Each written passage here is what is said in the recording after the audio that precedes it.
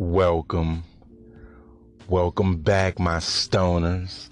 This is Stoner Talk, and I am your host, B.C. All right. And today's stoner, hold on one second.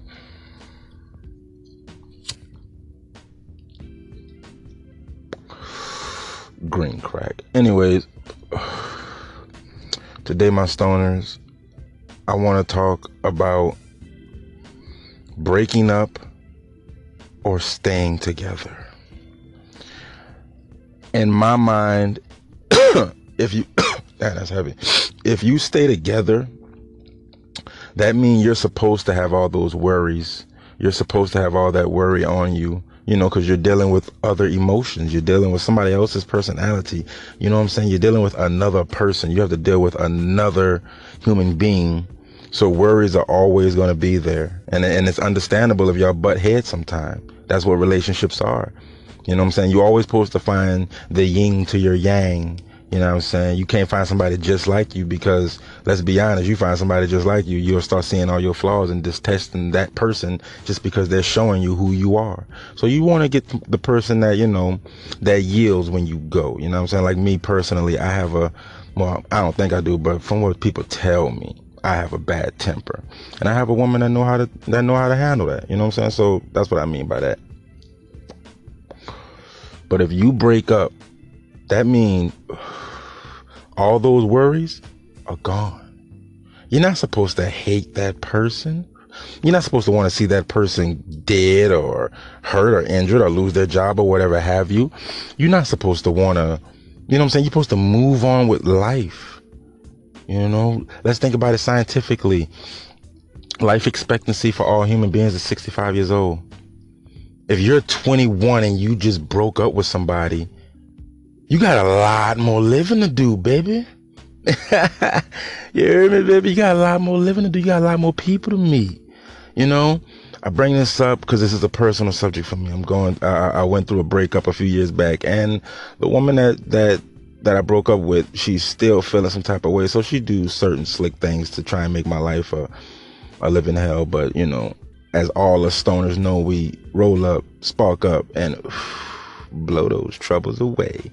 But, yeah, man, if you break up with somebody, that means you have given up. There is no more that you can do.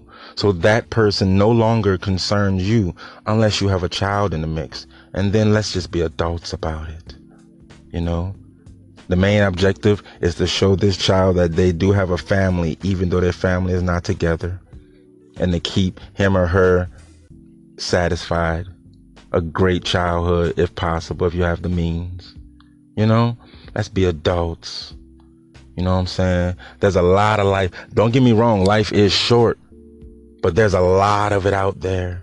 Don't hang up on one relationship because it ended or because it's not going the way you want. If you put forth everything you could in that relationship, if you've done everything you could to make it work and you just have to wash your hands, then wash your hands of all those feelings as well. I know it may take some time, but try not to dwell in that. Stay busy. Write a book, write a poem, travel, go see friends you haven't seen in a while. Positive friends, not negative friends.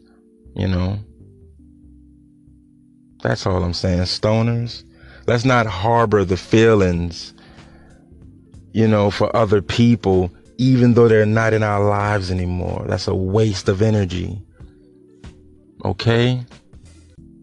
My stoners. Yeah, baby, that's all I want for everybody. Is to be happy, stay high, and unite. So please, everybody, if you're going through something, I hope this podcast hit everybody and who really need to hear it. You know what I'm saying? You have a lot of life to live. You know what I'm saying? God will never give you no more than you can handle. I know it hurts now. And I know you're probably sitting there thinking, oh, he's with this girl. Oh, she's with this dude. It doesn't matter. You have your health. You have you. And hopefully you have weed. Peace out, stoners. Stoners unite.